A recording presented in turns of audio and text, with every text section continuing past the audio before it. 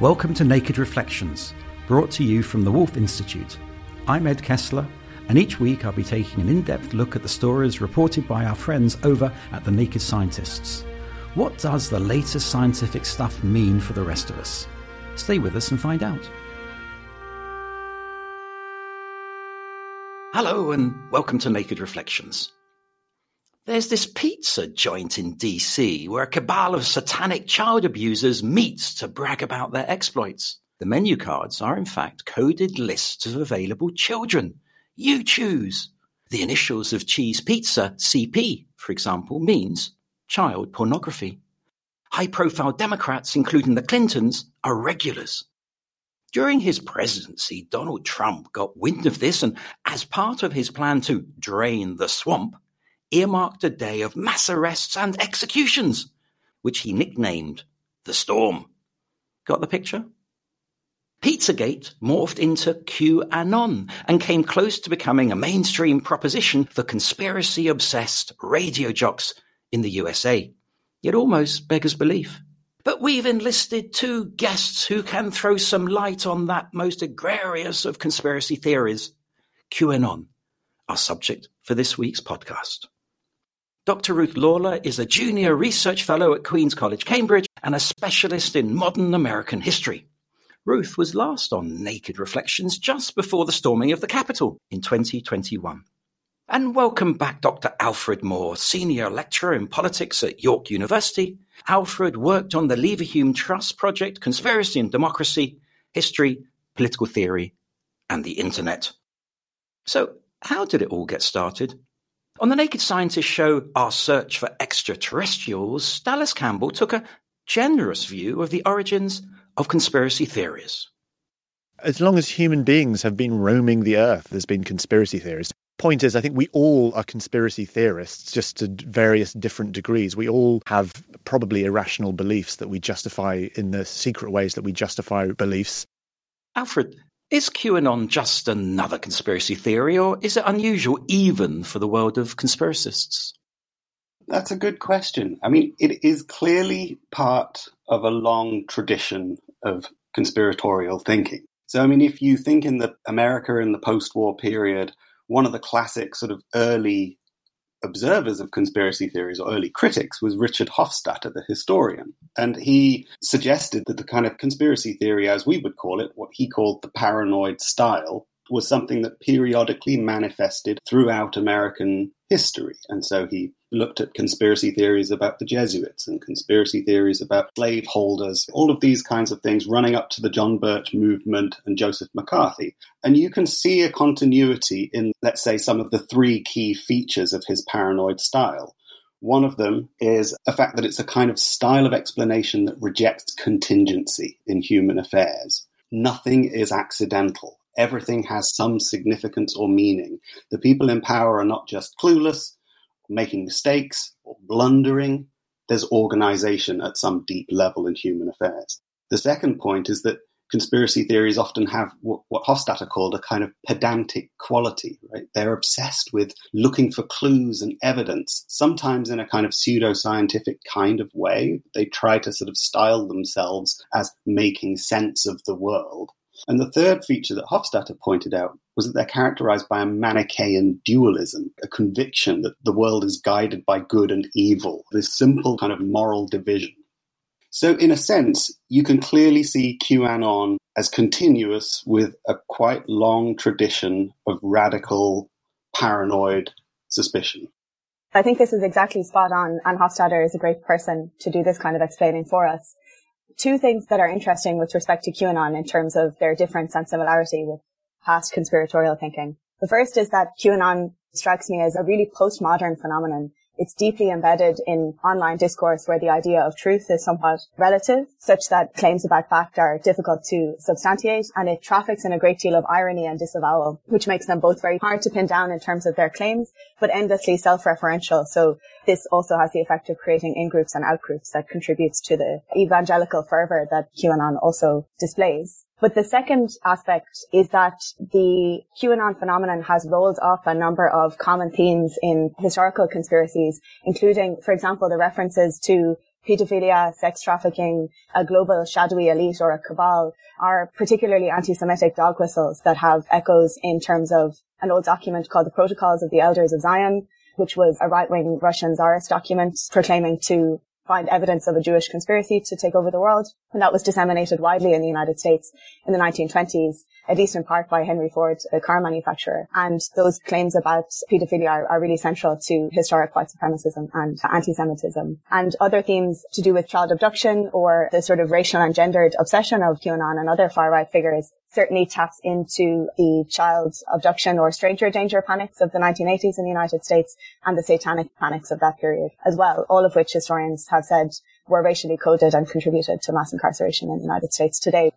The importance of the sort of fears around sexuality is, again, a kind of, as we said, a strong connection to older manifestations of conspiracy theory. And I was thinking particularly when she was talking of the hysteria around homosexuality that accompanied the Red Scare in the 1950s. So there are sort of profound fears around sexuality that are running through some of these styles of thought. I would also sort of second the point about the peculiarity of the role of the internet, and particularly internet culture, in the emergence of this kind of conspiracy theory, particularly its emergence on the kind of deeply anonymous forums of 4chan, which are characterized by these deep levels of irony and of trolling and of indeed game playing, right? So one recent analysis of QAnon that I saw emphasized the way that it's almost constructed as though it's something that people can play along with. It's got clues, it's got these drops, it's got these little sort of bits of information that people can work with and claim some agency and ownership of. So it's being involved like a real live clues, puzzle solving sort of game. And clearly the propagation of it is in distinctive internet subcultures, and it's obviously burst out into the mainstream, but it roots in the peculiar subcultures of contemporary internet culture are also really important to what's distinctive about it. What I think you're saying is there's nothing new. It's just that we live in a slightly different environment, a postmodern internet age, which is the context for QAnon at the moment. Is that fair? I'd say yes. I mean, as with many things, there are continuities and there are distinct features of how it's manifesting now and distinct affordances in the information environment. There are clearly sort of some distinct things that make this a very 21st century phenomenon, but some of the themes and the style are clearly continuous with older kinds of radical conspiratorial suspicion. Ruth, to what extent do you think QAnon is a specifically American phenomenon? And it's clearly extended beyond that. But on the one hand, there are these old tropes. You mentioned the Protocols of the Elders of Zion, old tropes about sexuality, abuse, and so on. And yet on the other, there seem to be new aspects to it. How global is it? Is it American? Is it global? What are we dealing with here? It's a good question because the roots of the anti-Semitism that we were talking about have European origins, and many of the anti-Semitic texts that have circulated in the United States originated in Europe. The Protocols of the Elders of Zion, for example, after being circulated in the United States, then made its way back to Germany again in the 1920s. And we can all understand what the consequences of that type of circulation of ideas might be. The context of that circulation in the United States was the first Red Scare. So Alfred had talked to us about the second Red Scare in the 1950s with the rise of the Cold War. In the 1920s in the US, in the aftermath of the 1917 Bolshevik Revolution, the first anti-communist fervor arose. It was not only anti-Semitic, but deeply racist and fueled a very severe immigration restriction in the United States that lasted from 1924 until 1965 and enabled the flourishing of new forms of specifically American white supremacism, I suppose, that also had a deeply anti-black racism embedded within it. And the US, through its imperial ventures, through war making, through its cultural empire, has been able to export some of those ideas and also make them chime with older forms of, say, European racism and the legacies of colonialism. And so if I could give you one example, many of the QAnoners have made these awfully racist claims that Michelle Obama is not, in fact, a woman, that she's a man and that the children that she and Barack Obama have are not theirs. And that taps into a very deep history of the denial of femininity to black women. That's a legacy of the enslavement and sexual violence committed against black women during that time. So these are older tropes that come from an American context, but then can be easily embedded or absorbed into local forms of racism or anti-statism. It's also worth saying, of course, that suspicion of the state is a very long-standing American tradition, and so it taps into that element as well. And suspicion of the other, of course, taps into the human condition. We are in many ways naturally suspicious, particularly when it comes, we're us and you lot are they. Alfred, is there a sense that the momentum behind QAnon is declining, or am I being too hopeful? I don't know about declining, but I think you can take some reassurance from some systematic political science studies of the QAnon phenomenon that have recently been published, which essentially established that it's pretty marginal and that it's pretty stable. What they looked at was they ran some opinion polls over a 3-year period nationally in the United States and in the state of Florida, and found about 20% of all of their respondents declaring some approval or expressing approval of this QAnon conspiracy theory. And that sort of sounds like a lot, but it's actually not that much, and they find that it's quite stable. They also found that it was located largely at ideological extremes, like it wasn't an exclusively right-wing phenomenon. So what we hear in the popular sort of culture around this are striking anecdotes, very attention-grabbing claims, but not really a great sense of how widely shared these are, who actually believes it, what they're actually doing with it. So there's clearly a lot more sort of research to be done on this kind of thing, but what's been done so far suggests that, well, the anecdotal fears we have of this being some major shared belief system that's driving large-scale political changes is probably not what's going on. It's probably more marginal than that. 20% seems a lot, Ruth. Yeah, the Daily Beast journalist Will Sommer, who's been following QAnon for a long time, estimated that between 10 and 30% of the Republican base believes in the QAnon conspiracy theory, and a YouGov poll conducted last December found that 71% of US Republican voters believes that Joe Biden didn't legitimately win the election. But as to what Alfred was saying, what does that amount to is hard to tell, because QAnon is not an organized phenomenon, unlike some of the other groups that we saw at the January 6th Capitol riots. They're not centrally organized. It's a belief system more than a sort of defined group with membership. People are in the movement for a variety of different reasons. It does bring together these strange elements from across the political spectrum. So if you remember the Q shaman figure dressed in animal clothing at the Capitol riots, he's sort of a vegan, environmentalist, but also a white nationalist. It's hard to pin down what exactly the sort of common denominator always is amongst this somewhat disparate group.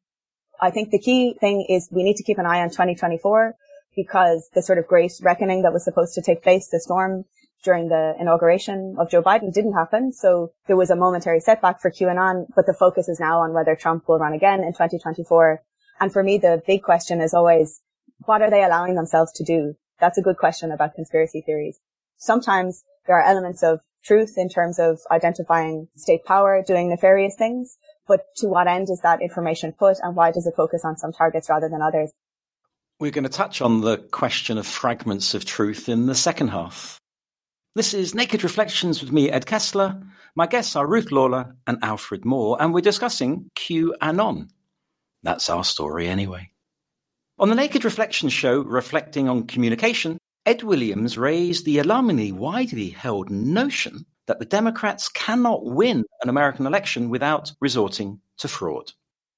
Now, you might think that was, the pipe work for that was laid by Donald Trump a few years ago. It wasn't. That started in 1986.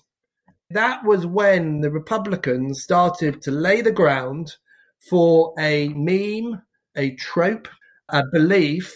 Well, actually, 65% of Republicans believe that Biden didn't legitimately win. Okay, so it does have a real world impact.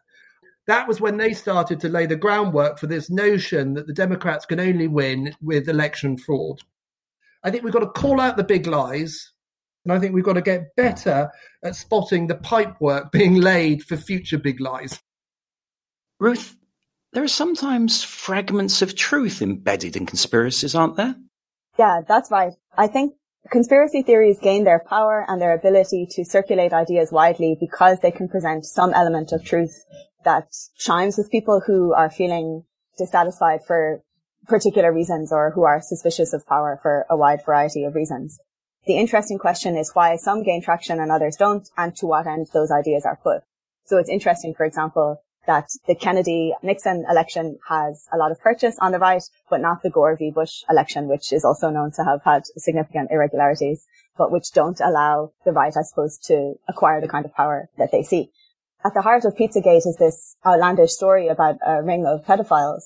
QAnon has also shown a great deal of interest in the story of Jeffrey Epstein and his group of elite celebrity friends and others, including the Clintons and many famous actors who spent time with him. And we know that there's evidence there of trafficking and sexual abuse. But the QAnoners are very conveniently leaving Trump out of that discussion, even though we know that he was also present during some of these encounters.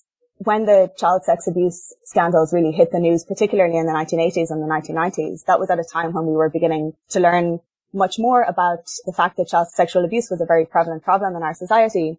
What this kind of far-right conspiracy theory does, I think, is allow those on the right to externalize that problem, right? To say that it's on the part of strangers, children get abducted off the streets, but not to focus on institutions of power that might need to be challenged, right? The church, those who are extremely wealthy, billionaires, politicians who aren't accountable, because many white nationalists and middle-class people themselves are invested in those very same structures. So they don't want to have to challenge those ones. So it's a convenient political vehicle, I would say. It's a kind of selectivity, isn't it? You pick and choose which ones you want. I'd like to take the issue of QAnon back to a much earlier time, because the propagation of misinformation on a massive scale can be traced back to the Bible, can't it? I mean, it's not just a postmodern 21st century phenomenon. Alfred? Yeah, I mean, that's certainly true, it seems to me. And if we just take misinformation to mean giving someone false or inaccurate information with the intention of deceiving them, then it's a perpetual feature of human societies. I think there is a case to be made that there are distinct differences today in terms of the scale, the kind of problem that people face, the problem of a flood of information, which shifts the position of the consumer of information to a kind of attention problem. And you have a dynamics of attention grabbing that's going on. Can I push back on that, Alfred? Because yes, you're right that there's a technological difference because of the dissemination of information. But is it so very different from woodcuts in the sort of early medieval period or the creation of the printing press in the 16th century? Is it so very different?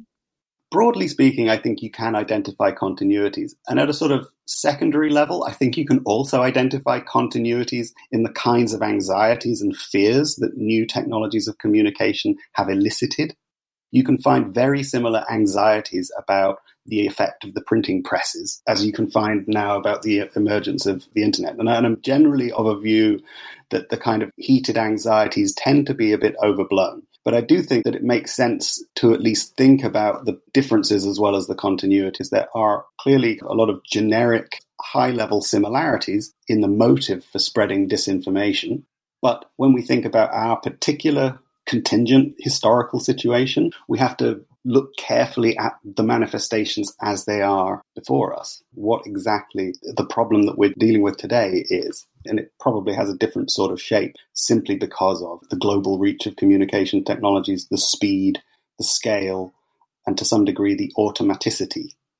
Maybe, Ruth, we need to apply the sort of scientific, dispassionate rigor to the study. Is there something about deploying scientific method in our reception of general information and theories?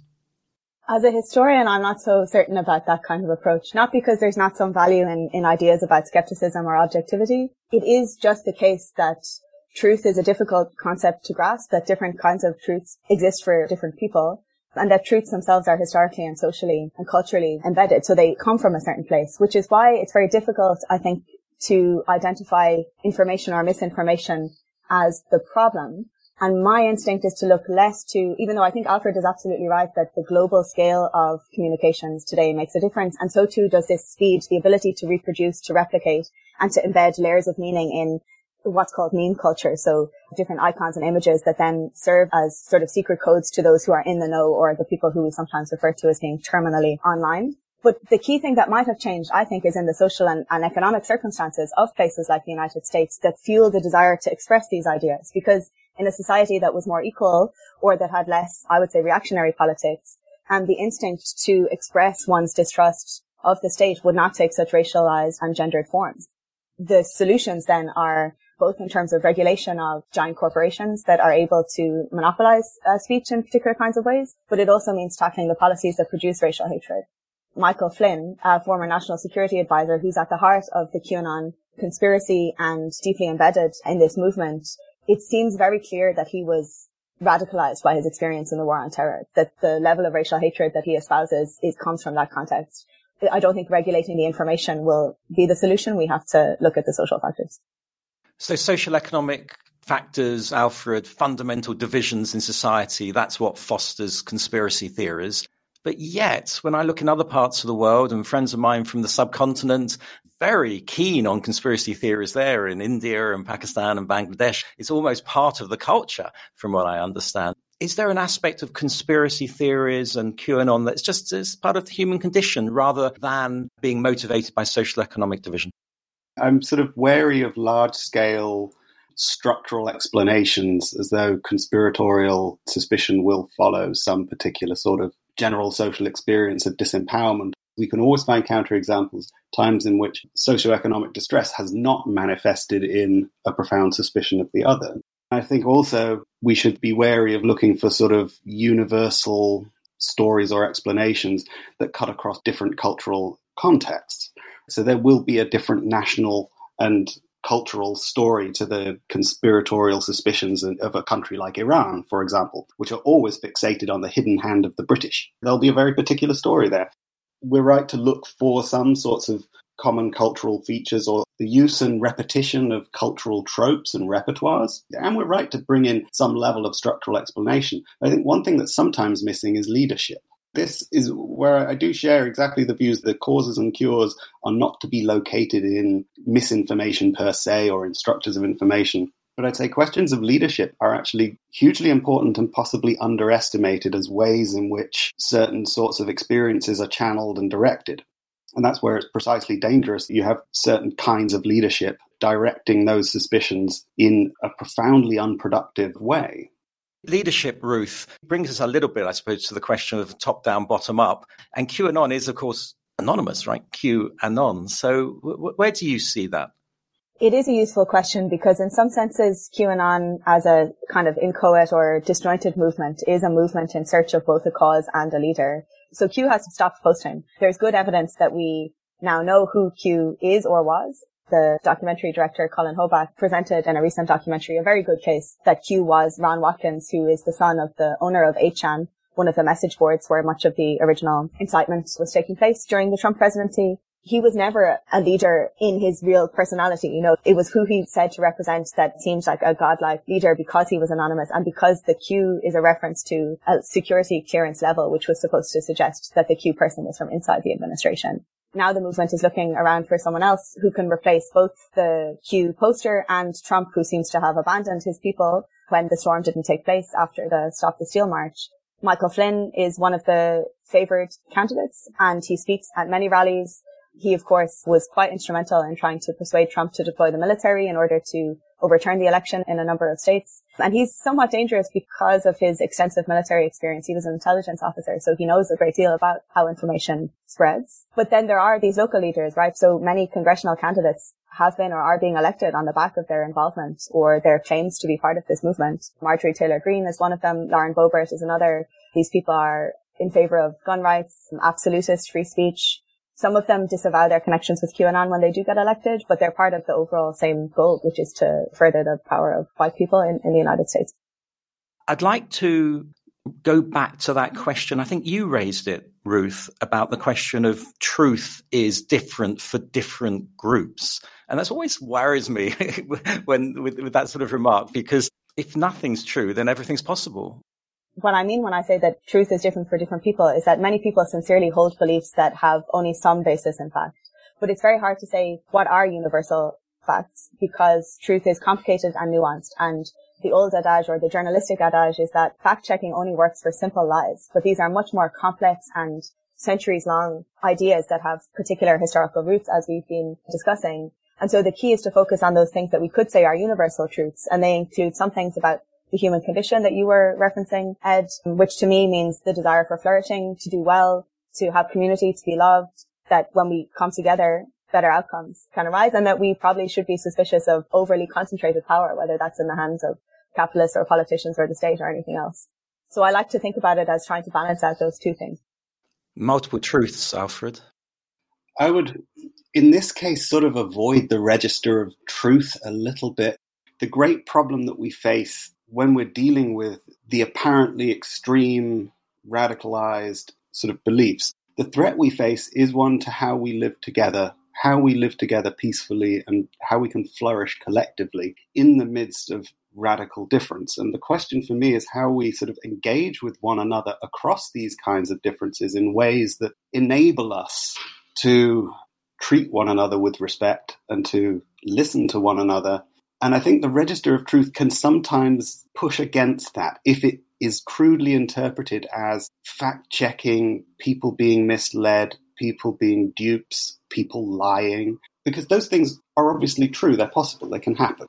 But it isn't a way of opening up conversations across difference. And I think that's where we need to focus more positively, is how do we open up conversations across difference with those who share radical, extremely distasteful attitudes, racism and so on? How do we treat them not as enemies, ultimately? Because there's a risk that you can crystallize and make rigid these sorts of divisions by the way that we talk about them and the way that we try to engage across them.